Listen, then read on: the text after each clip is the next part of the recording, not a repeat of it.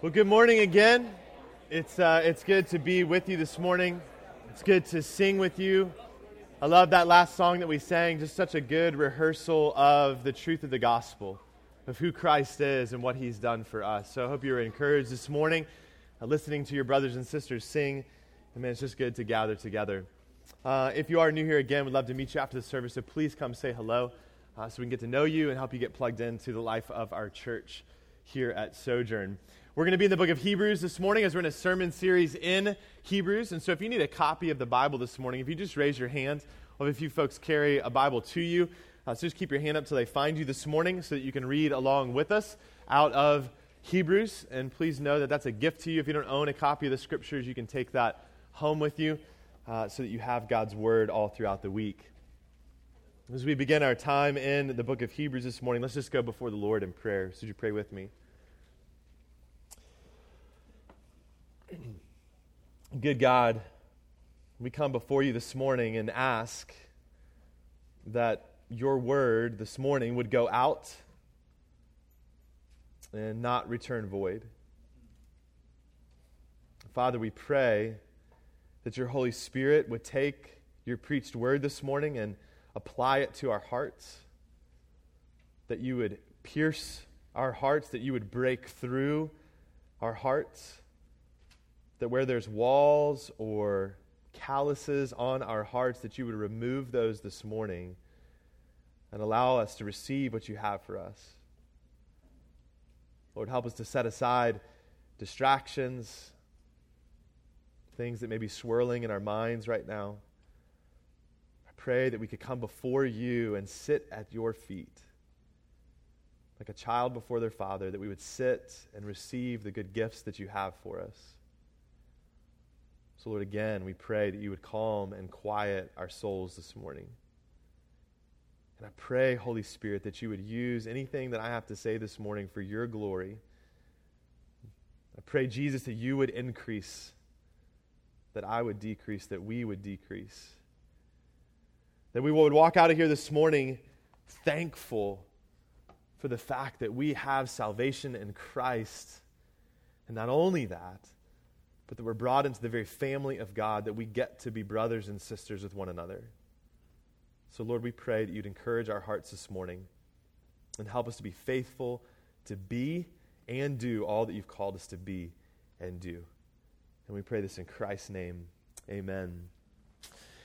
You know, there are a lot of things that we do every single day, but that we don't have to do every day. There's a lot of things we do every day, but there aren't a lot of things that we absolutely are essential for us to do every day. Most of us do some form of work every day. Whether you go to the marketplace, the workplace, whether you're a student, whether you stay at home with your kids, there's something that most of us do every day for work. Most of us do something every day to rest or relax. We maybe exercise or watch a show or a movie, or we read, or we sit and drink coffee or tea or a glass of wine in the evening. But we don't have to do any of those things every single day. We brush our teeth every day. At least I hope you do. Maybe while you're sitting not close to somebody else, if you're not brushing your teeth every day. But I hope you brush your teeth every day. We do that every day. We eat every day. We sleep every night. Those are really important things for us to do. If you don't brush your teeth every day, if you just kind of quit altogether doing that, one, you're going to have bad breath, and eventually your teeth are going to fall out of your head. If you don't eat or sleep regularly, you can get by with a few nights or a few days of doing that, but eventually, ultimately, it'll lead to your death. But even those things, you don't have to do any of those things every day. Now, breathing. Breathing is something you have to do every day. Inhaling. Exhaling. You have to do that every day. It is necessary for life. Well, we're in Hebrews chapter 3 this morning. And in Hebrews chapter 3, we see the author of Hebrews call us to do something every day. Every day. And he gives no caveats, no exceptions, no reasons for not doing this every day. And the reason is, just like breathing, it is a matter of life and death for you. So what does he call us to do every day? Encourage one another. Encourage one another. And so today, as we open up to our text, we're going to look at why everyday encouragement is a matter of life and death, and then how we can do this with one another. And my hope this morning is that God will use this in our church, that He will use this in our church to help you see that you are vital to the life of your brother and sister, that you are essential to the life of your fellow believer. And that by that He will compel us towards a vision to be and do all that He's called us to be and do together as a family, as a community, to be united together. Now, if you're not a follower of Jesus, first off, I just want you to know that I'm glad you're here this morning.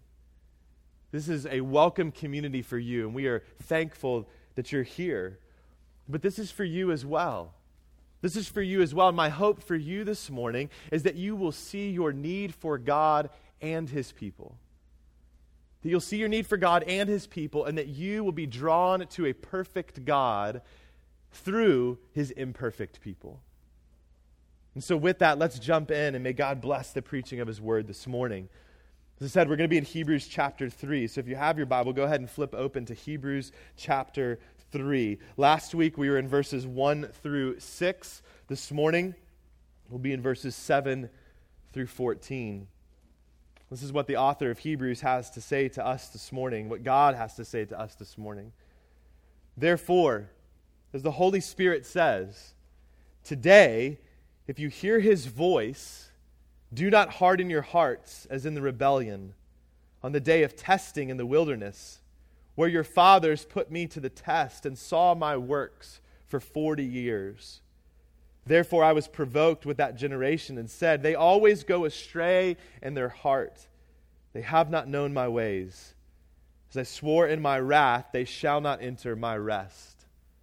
Take care, brothers, lest there be in any of you an evil, unbelieving heart leading you to fall away from the living God.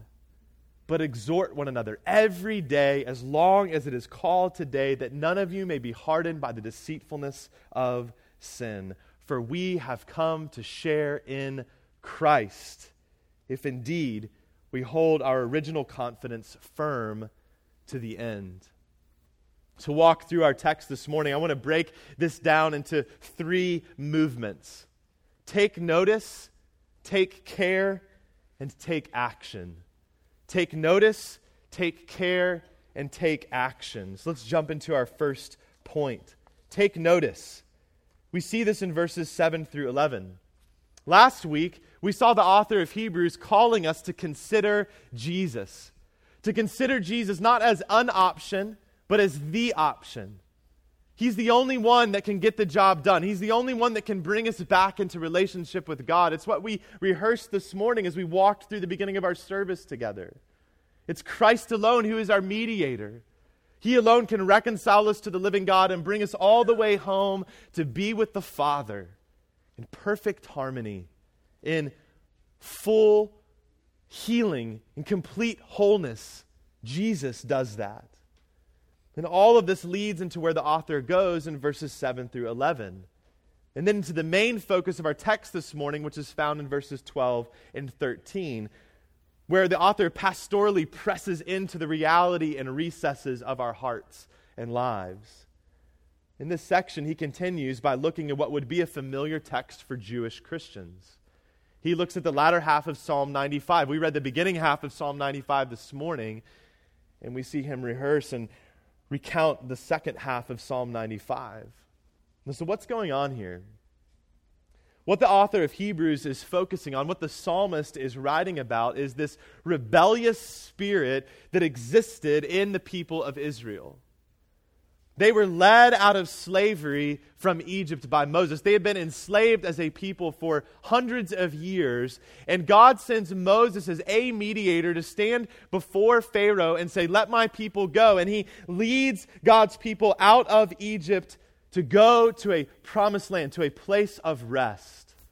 And as they leave, they go and they're confronted with the Red Sea, and they have to cross over this because Pharaoh's army is coming after them, and God parts the waters of the Red Sea, and they pass through on the other side, and the waters crash back down and destroy Pharaoh and all of his army, and God's people respond in worship.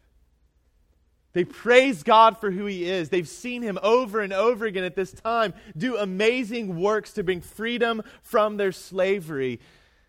But it's not long after that they begin to complain and grumble. They start not believing God to be faithful or good. And then they get to the edge of the promised land, and they become fearful.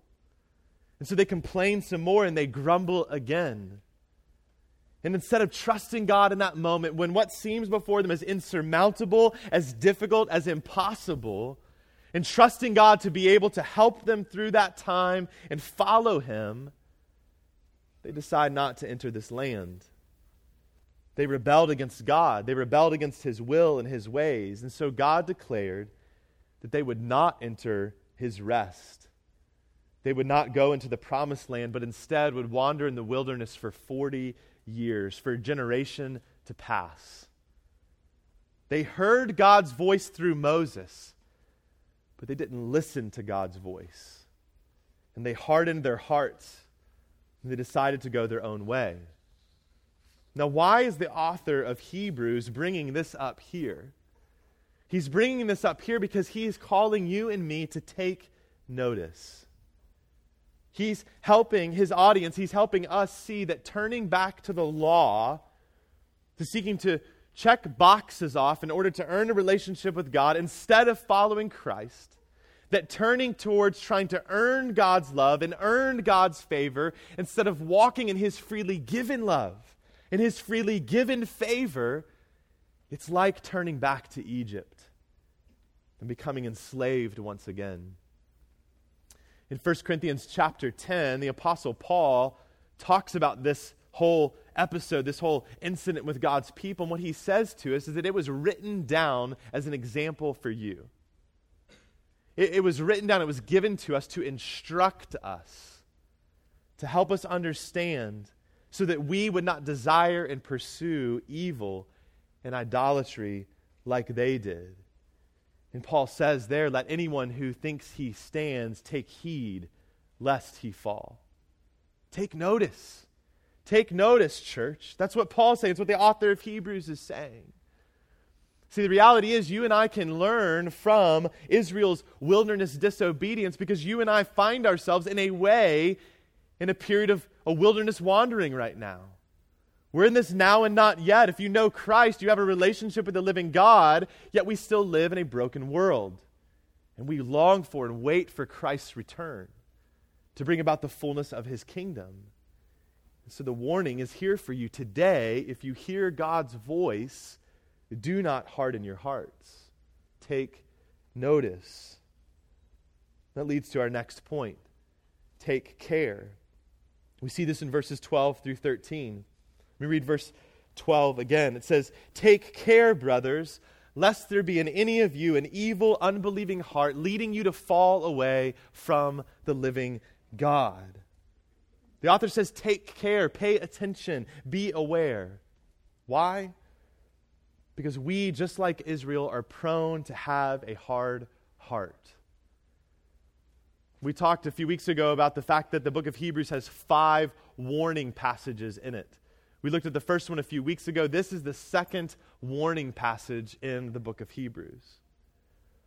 Recently, I went to the doctor to get a physical, to get a checkup. Nothing was going on, but I got a checkup. I got some blood work done with that. And my blood work came back, and it said that I had high cholesterol. It was higher than it should be.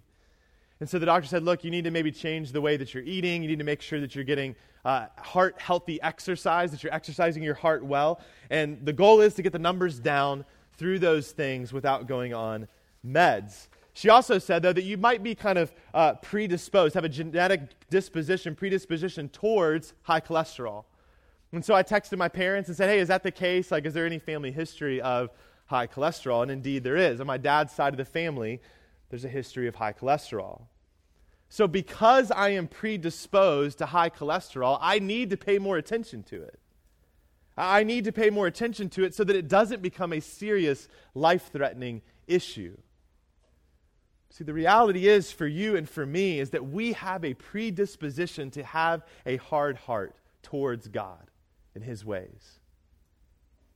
Biblically speaking, the heart is the motivational structure of your life.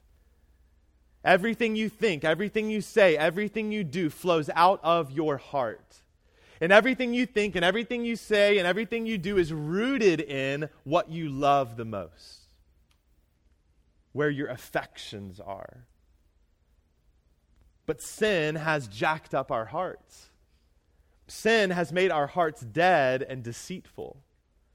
And so where God deserves all of our worship and all of our love and all of our affections, we don't love God. We don't love others. Who we love, what we love is ourselves, our comforts, our pleasure, our personal happiness. And so you have a predisposition to have a hard heart towards God and His ways. But it doesn't mean that you're bound to it. It doesn't mean that that is who you are. Because, church, the reality of the gospel and what the author of Hebrews wants us to see throughout this book is that the gospel changes everything for you. It changes everything for you. Christ came to rescue you from your sin and yourself. He came to give you a new heart, to take out that heart of stone that can be hardened towards God and His ways, to take that out and to replace it with a heart of flesh, a heart that beats for God and His ways, to replace a heart that's set only on yourself, to give you a heart that's set only on God. And so if you are in Christ, you are a new creation. The old is gone and the new has come. That is who you are. And God is working in you and on you. We read this week in community Bible reading in Philippians chapter 1 that He who began a good work in you will see it through to completion. He will see it through to completion. He began something good in you to transform your life, to transform your heart. The gospel changes everything for you. And God will see you through.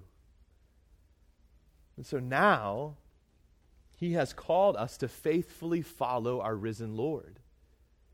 By grace and the power of the Holy Spirit at work within us to walk and live in a manner worthy of our calling, to put off the old and put on the new.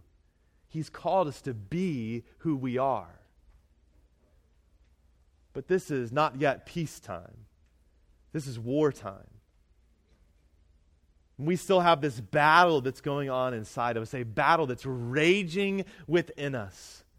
Our old nature rises up often to seek to steal away our affections from Jesus. This world is constantly preaching at you to steal your affections away from Jesus and put them back on other people or other things or on yourself. It's a battle of our hearts. And Galatians chapter 5 talks about this. Galatians 5 verse 17. The Apostle Paul says, "For the desires of the flesh are set against the Spirit, and the desires of the Spirit are set against the flesh. For these are opposed to each other, to keep you from doing the things you want to do." They're set against one another. They're at war with one another. And so what the author of Hebrews is warning against, he's warning you and me, and is to not to succumb to the battle of your heart. To take care that we don't have an evil, unbelieving heart that leads us to fall away from the living God. He's calling us to fight for joy in Jesus. See, when the circumstances and the situations in life in a fallen and broken world became too difficult, the wilderness generation stopped believing that God was with them. They stopped believing that God was among them. They stopped believing that God was for them. They stopped believing that God was leading them by His word. And they refused to acknowledge His presence. They refused to acknowledge His voice. And it resulted in disobedience and ultimately death. What this example tells us is that it's possible to begin well, but end poorly. And so couched in this is a warning for you and me. A warning to not end up in the same place, drifting from the source of life in the pursuit of life in less glorious things. But as one scholar says, a hardened attitude is not a sudden aberration, but a habitual state of mind. In other words, having a hard heart does not just happen overnight. And in these verses are two significant things that help us to take care, two things that we need to pay attention to so that we can walk in faithfulness and enjoy with Jesus. And here it is. Hard hearts are, one, rooted in unbelief, and secondly, unbelief which is brought about by the deceitfulness of sin. Let me say that again.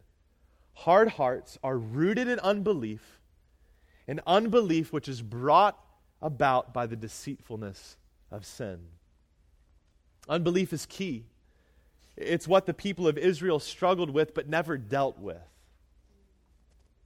See, unbelief is something that all of us can struggle with. Whether you're a follower of Christ or you've been a follower of Christ for a long time or you're a new follower of Jesus. Man, just know that this morning that you at times are going to struggle with unbelief. That's a normal part of the Christian life. And it may come in quick bursts and come and go. Or for some of us, it may last for longer periods of time. And the basic thought that exists in your heart and mind in those moments of unbelief is, God, are you there? God, do you really care?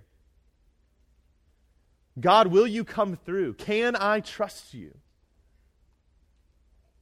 See, our struggle with unbelief goes all the way back to our first parents in the garden. Adam and Eve were confronted with a competing narrative about who God is. That God's not for you. He doesn't love you. He doesn't have your best in mind. And the seeds of unbelief were sown in their hearts, and it led them to fall away from the living God and to venture out and trying to be their own gods. And so you inherit this disposition. We inherit a tendency towards unbelief. So you and I need to be aware of that. We need to have an understanding of that. Just like I need to pay attention to my cholesterol, as followers of Jesus, we need to be aware of when unbelief starts to creep up in our lives. The good thing is there's some indicators for us that when they appear might tip us off that there's some unbelief going on in our heart. It's kind of like the warning light on your dashboard that says there's something not quite right with the engine of your car, or numbers from your blood work that come back and say, hey, there's something that's not quite right that's going on. There's some indicators, some lights, some warnings that can go off in our life. When you're struggling with unbelief, when your heart is struggling to believe that God is for you, that He's good, certain things start to pop up in your life. It may be contempt or disdain for God. You're just straight up frustrated with Him, angry with Him. You don't like Him very much. Maybe negativism is in your life. That you look at the world as a negative place, that you look at things in your life, there's just kind of a negative attitude and negativism that kind of pervades in your life, is pervasive in your life. Maybe grumbling, complaining about anything. Circumstances, people, situations at work or at home. You have a grumbling and complaining spirit, quarreling, fighting, whether with God or with others. That you start to pick fights and everything becomes a battle for you between God and between others that you're in relationship with. And ultimately, disobedience. Seeking to walk away from what God would have for you, what He says is best for you. Because the reality is, the deceitfulness of sin brings you to believe that God is holding out on you. And so you start to see some of these things bubble up, and ultimately this leads you to that place of disobedience because you believe that God is holding out on you. See, church, something we need to understand is that sin never tells you the truth about where it's going to lead you. It never tells the truth about where it's going to lead you. It lies to you. It's empty promises. And I think a popular notion that can pop up in our world or even in the church is this. That we say and we think these kinds of things, that this thing, whatever it is, a new purse, a new pair of shoes, a new pair of jeans, more money, sex, relationships, drink, food, recreational activity, this thing, whatever it is, it makes me happy. God wants me to be happy, so this must be the right thing to do. So we can start to believe that. This thing makes me happy. God wants me to be happy. So the conclusion must be that this is the right thing for me to do. But the problem is this is sin deceiving you. The problem is that none of that is rooted in God's word. None of it's rooted in God's character. Instead, it's based on our feelings and our wants and our desires. And we already know that sin has jacked all those things up. And the reality is, the more we pursue our happiness over our holiness, the more our conscience becomes seared. When something is seared, it's burned or scorched on the outside. And so to have a seared conscience means that you have become desensitized to your sin, to God's call on your life to walk in holiness. You've become desensitized to those things. You've become desensitized to the voice of the Holy Spirit. Things that used to bother you no longer bother you. Remorse and sorrow are no longer present in your life. And so you find yourself plunging deeper into your sin and further away from the presence of your God. Walls are built up around your heart, and it becomes difficult for anything or anyone to break through. It's the essence of an impenetrable heart. Your heart that used to be malleable and moldable has become rigid and hard, like dry concrete or a steel vault. And when you are hardened today, it makes tomorrow's faith and repentance that much more difficult. Friend, is that you this morning? Do you have those evidences of a hard heart, being deceived by sin, to believe that God is holding out on you? The reality is it could be any of us. So take care. Take care. But don't just take care, take action.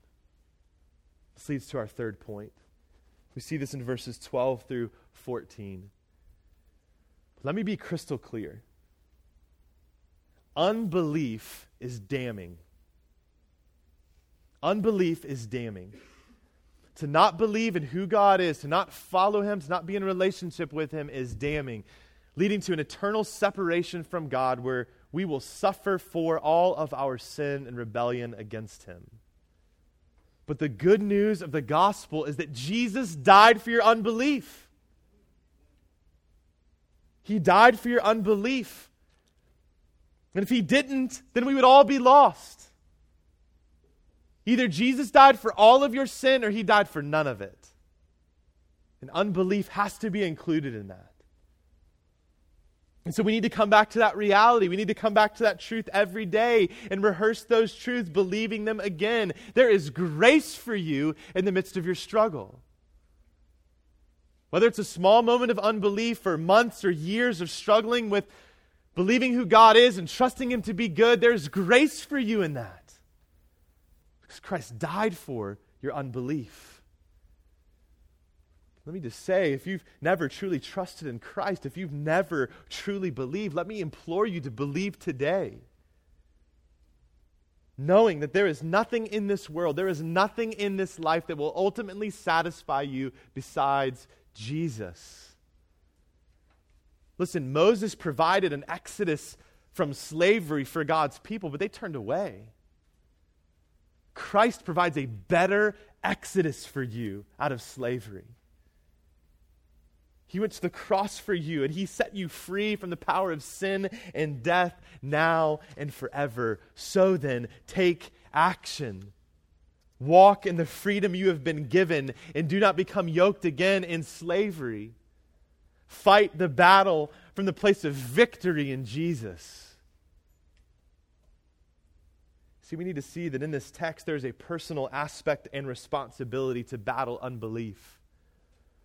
There's a personal aspect of being aware and paying attention and taking notice and taking care, but there's also a communal aspect and responsibility.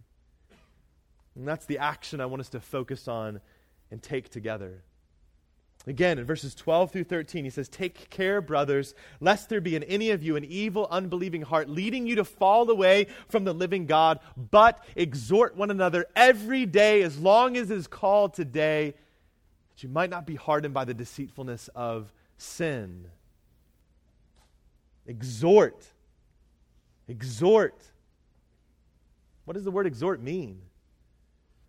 It reminds me of a line from the movie The Princess Bride. Have you guys seen The Princess Bride? There's a line in the movie, he says, "You keep using that word. I do not think it means what you think it means." That's for me. When I think about the word exhort, for so long, for me, the word exhort meant rebuke. Speak some truth into somebody's life. Drop the hammer on them. Admonish them. Correct them. But that's not what the word exhort means. In the original language, in the Greek language of the New Testament, the word exhort means to encourage. To encourage. And even more than that, it means to come alongside of someone. To call them to something. To comfort. And to implore to action. See, what God is saying to us through His Word is that in order for you to remain faithful in following Jesus, in order for you to take care not to have a hard heart or to be deceived by sin, in order to battle unbelief in your life, you need other believers. You need other people in your life, and what we need from each other is everyday encouragement. Everyday encouragement. I'm not talking fluffy encouragement. This isn't like Hallmark encouragement. You don't need people to tell you that you're smart, that you're special. This isn't for emotionally needy kind of thing. You don't need people to tell you that you're beautiful. No, this is about running the race together, fighting for joy in Jesus together. Listen, He has given you a community. He has gifted a coalition of co-laborers to fight for joy with you. It's a gift. It's a blessing that you're not sitting in a room this morning by yourself. Listen, you and I will fall. We will fail. We will falter at times. But that's exactly why you need Jesus. You never move on from Him. And it's exactly why you need constant encouragement from one another to stay the course. That's why the author says what he does in verse 14. What we need encouragement in is to be reminded of who we are and what we have. Look at verse 14. We share in Christ. We share in Christ. We get to participate in the life of the kingdom of God with Jesus. We have everything, all the inheritance that the Son has, we too have. Everything that He's accomplished for us, not what we accomplished for ourselves. So we need to be reminded of that so that we continue believing it. We share in Christ, he says, if we hold our original confidence, our original faith firm to the end. We have to continue to believe, keep believing. Listen, there is no way for a true believer, a truly redeemed person to lose their salvation. John chapter 10 says that no one will be snatched out of the Father's hand. He holds your salvation for you. If it was up to you or up to me, we would screw it up all the time. But Jesus said on the cross, it is finished. And He rose again from the grave to declare that He had accomplished everything He said He came to do. Your salvation is secure in Christ. But we still need to call each other to continued repentance and continued faith in Jesus. To endure to the end, because genuine faith in Christ is evidenced by continual belief and walking with Christ. What are you believing today? Where is your confidence today? It can't be in the prayer you prayed many years ago, or a time you walked down the aisle, or a time you threw your stick in the fire to follow Jesus. What are you believing right now in this moment? That's why we need each other to call us again. Believe on Christ. So the reality is, and what the author is driving at is this: everyday encouragement leads to regular repentance and fresh faith. Everyday encouragement leads to regular repentance and fresh faith. Why is this? Because when you are in isolation, you are prone to be impressed with hollow arguments. Hollow arguments that are undergirded by worldly wisdom and compromise of a life of following Jesus as King. When the right way lies in front of you, no matter how difficult or challenging or painful it might be, it is easy for you to rationalize not following it if you're by yourself. And when you do this, it starts to make your conscience less sensitive for the next time. But being in a genuine, caring community helps you to recognize that the easier path in life is not necessarily the right one. In other words, isolation is deadly. And it comes about when we don't open up our lives. It comes about when we don't invite people into our lives. It comes about when we don't pursue people in our lives. You and I need consistent mutual encouragement, a shared common hope and call to stay away from places of death. This is how God designed it. We need each other. There's no Lone Ranger Christianity. The Christian life is not meant to be a solo endeavor. And the result of everyday encouragement is a sustained and strengthened faith. Sojourn community is key to help you see the deceitfulness of sin. Or to put it another way, fellowship defends against deceit. It defends you against deceit. But you can't always see everything around you. You need people around you to help you. This is why meaningful church membership and church discipline are gifts to us. They are gifts to us to help us stay the course, to be refreshed in our faith, to call us back when we're straying. So let me ask you this morning, are you a meaningful member, actively engaged in the life and body of believers that is Sojourn Church? See, with meaningful membership, there is a mutual responsibility for one another in a covenant community and family. Being in covenant community is about making an agreement, a promise, a commitment to one another, to be companions with one another. Companions on the journey of life until we reach the city of God. It's about how to live life between redemption and rest, between promise and fulfillment, as we navigate life in a broken world where temptation and sin, the wildness of our flesh and enemy are a clear and present danger. So how do we do this? This past week we read in Ephesians chapter 4 in community Bible reading. And there's a key phrase in there in Ephesians 4. Paul says there, rather than being deceived and led astray by false teachers and false promises of the world and our enemy, speak the truth in love. Speak the truth in love to one another, and by so doing we will all grow up into Christ. Listen, speaking the truth in love is not about hammering people with the truth. As one author says, honesty in the church has been misused as a synonym for saying difficult things with little care for the other. So-called honesty can easily degenerate into name-calling, blaming, and judgmental critique. Too many people have chosen to say terrible things to others under the banner of quote-unquote telling the truth. This is not honesty, it's cruelty and thinly veiled vengeance. No, speaking the truth is about calling people to be who they are in Christ. It's about calling people to believe the gospel again. Speaking the truth in love is a promise to remain tender and kind and committed to the other. It's full of hope and genuine desire for other people, that other person, to grow and keep walking with Jesus. As one pastor puts it, we are either weakening people's affections for God or strengthening them.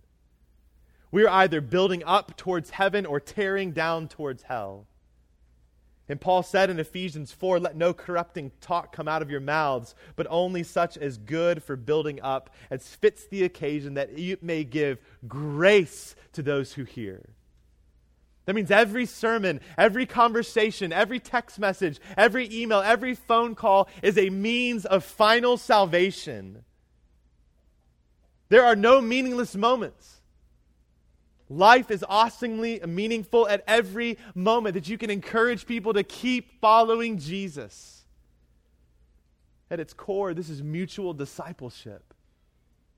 Helping one another follow Jesus. And man, that's what I want for our community at Sojourn. When there are hard things that are said to one another, that there is not a doubt in our minds that person loves us and is for us and is not going anywhere. I want us to be everyday encouragers, encouraging one another to stay the course, to trust in Jesus, to remind one another that He is better, that He is enough, that His ways and will are good, to call each other to not choose self or sin over our salvation, to remind one another and warn even one another at times when it's necessary that the bridge is out ahead and the path you're on leads to death. Turn away. But listen, this doesn't just come by way of your pastors or leaders. This is for all of us. It happens in the context of community groups. It can happen in everyday life, over a meal or a drink or coffee. It can happen as you're serving together on a Sunday morning. It can happen as you're serving out in the community, going to the Lamb Center to play games on a Friday night. Dads, how are you encouraging your kids to follow Jesus? Husbands, how are you encouraging your wife to follow Jesus? Who are those people that you're closest with and closest relationship with? The people in your home, your roommates if you're not married. Maybe you live by yourself, and maybe it's just a good encouragement to you to make sure that you have those close-knit relationships, people that are near you, that you're actually letting in, that you're seeking to speak to as well. See, I think so often for us, I know this is true for myself, is that what I need to do is just pull my eyes up, pull myself out of my myopic self-view of life and recognize there are people all around me. And they need me and I need them. Brothers and sisters, you and I can be and are instruments in the hands of our Redeemer to be used by Him for the good of one another if we will but open our lives and pursue one another. These past 2 or 3 weeks for me have been kind of weird weeks. There's been some moments where I've just felt discouraged, lacking joy and zeal, realizing that I have some deep wounds and hurts that are not fully healed. But my tendency is to internalize things. My tendency is to think and pray, but not always open up my mouth or my life and ask for help or gospel encouragement. And something God is growing me in is reaching out and being more open and honest. And it is always a gift when I do. This week, just texting Tom this week just to say, hey, brother, I'm kind of wrestling with some stuff. And he was asking me some questions. It was just encouraging for my heart and for my soul. For him to speak into those things, to acknowledge the hurt is real, to acknowledge the difficulty is real, but then remind me of who Christ is. As one writer puts it, people can't reach out to you if you are arrogant or self-sufficient or independent. They can only reach out to people in need. So being cared for means we must reveal our own suffering so that others can enter the war that is in our hearts. Is that you this morning? Are you struggling with unbelief or a seared conscience or a hard heart? Is there a battle raging in you right now that nobody knows about? Then are you listening to the people that you are sharing those things with? Are you in functional isolation? There are people all around you, but nobody really knows what's going on with you. And I hope this sermon has done 2 things for you this morning. I hope that it's called you back to your Savior again, who loves you and gave Himself for you, will never let you go. And I hope that it's calling you out of isolation into real community, as messy and as imperfect as it might be. Ephesians chapter 5, verse 14 says, "Awake, O sleeper, and arise from the dead, and Christ will shine on you." So wake up. Wake up. If you hear his voice, do not harden your heart. Come home to Jesus. Maybe what this has done for others of you this morning is call and catalyze you to reach out to someone in particular, to ask how they're doing, how they're really doing, to listen, to send a text or write a handwritten note or card, giving them a phone call, taking them out to lunch, and get this, just telling them how glorious Jesus is. Whether they need the encouragement, whether they're struggling right now or not. Again, this isn't fluffy encouragement. You're walking with people in the pains and hurts of life, the joys, the highs, and the lows, and constantly reminding one another that Jesus is better. Listen, just because you are struggling does not mean that you can't encourage or exhort someone else. And just because you aren't struggling doesn't mean that you don't need encouragement and exhortation from someone else. So, what is the status of your heart this morning? Where do you need encouragement? And who will you get it from? Who do you need to encourage today? We are sojourners. That means that we are aliens and strangers in this world. This place is not our home, but we are a family of sojourners. Brothers and sisters who are known and loved by our Father, who has placed us in community and relationship with one another to be everyday encouragers to the glory of God and the good of one another, to journey with one another, to help each other along the way. So let's be who we are and remind each other every day of who we are and whose we are.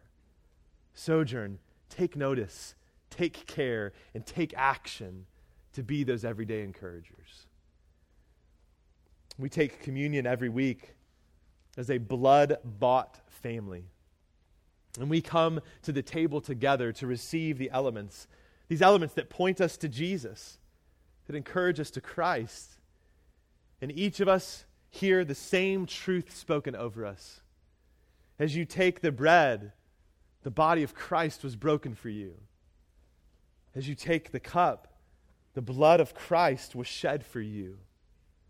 This unifies us together. It's a gift of grace to us. It's a piece of encouragement that our sin has been forgiven, that we are reconciled to God, and that we are now a part of the family of God. It's a gift because it reminds us that even as we've strayed from Christ in some way this week, that his sacrifice is sufficient for you. It's a gift because it reminds us that Jesus is better, and it's an encouragement to stay the course in following him.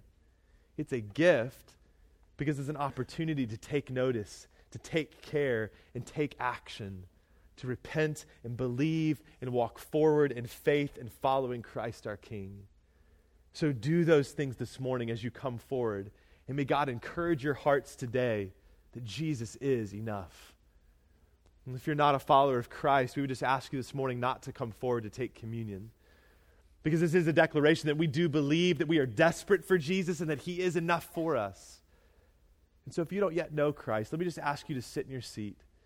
But let me encourage you, let me implore you to take Jesus today, to step out in faith and believe on Jesus today, that you could start a relationship with him now. And let somebody around you know that. We'd love to journey with you in following Christ. So when you're ready, you can come to the tables at the front or the back. We'll take communion, and we'll continue to respond and worship through song together. Let's pray.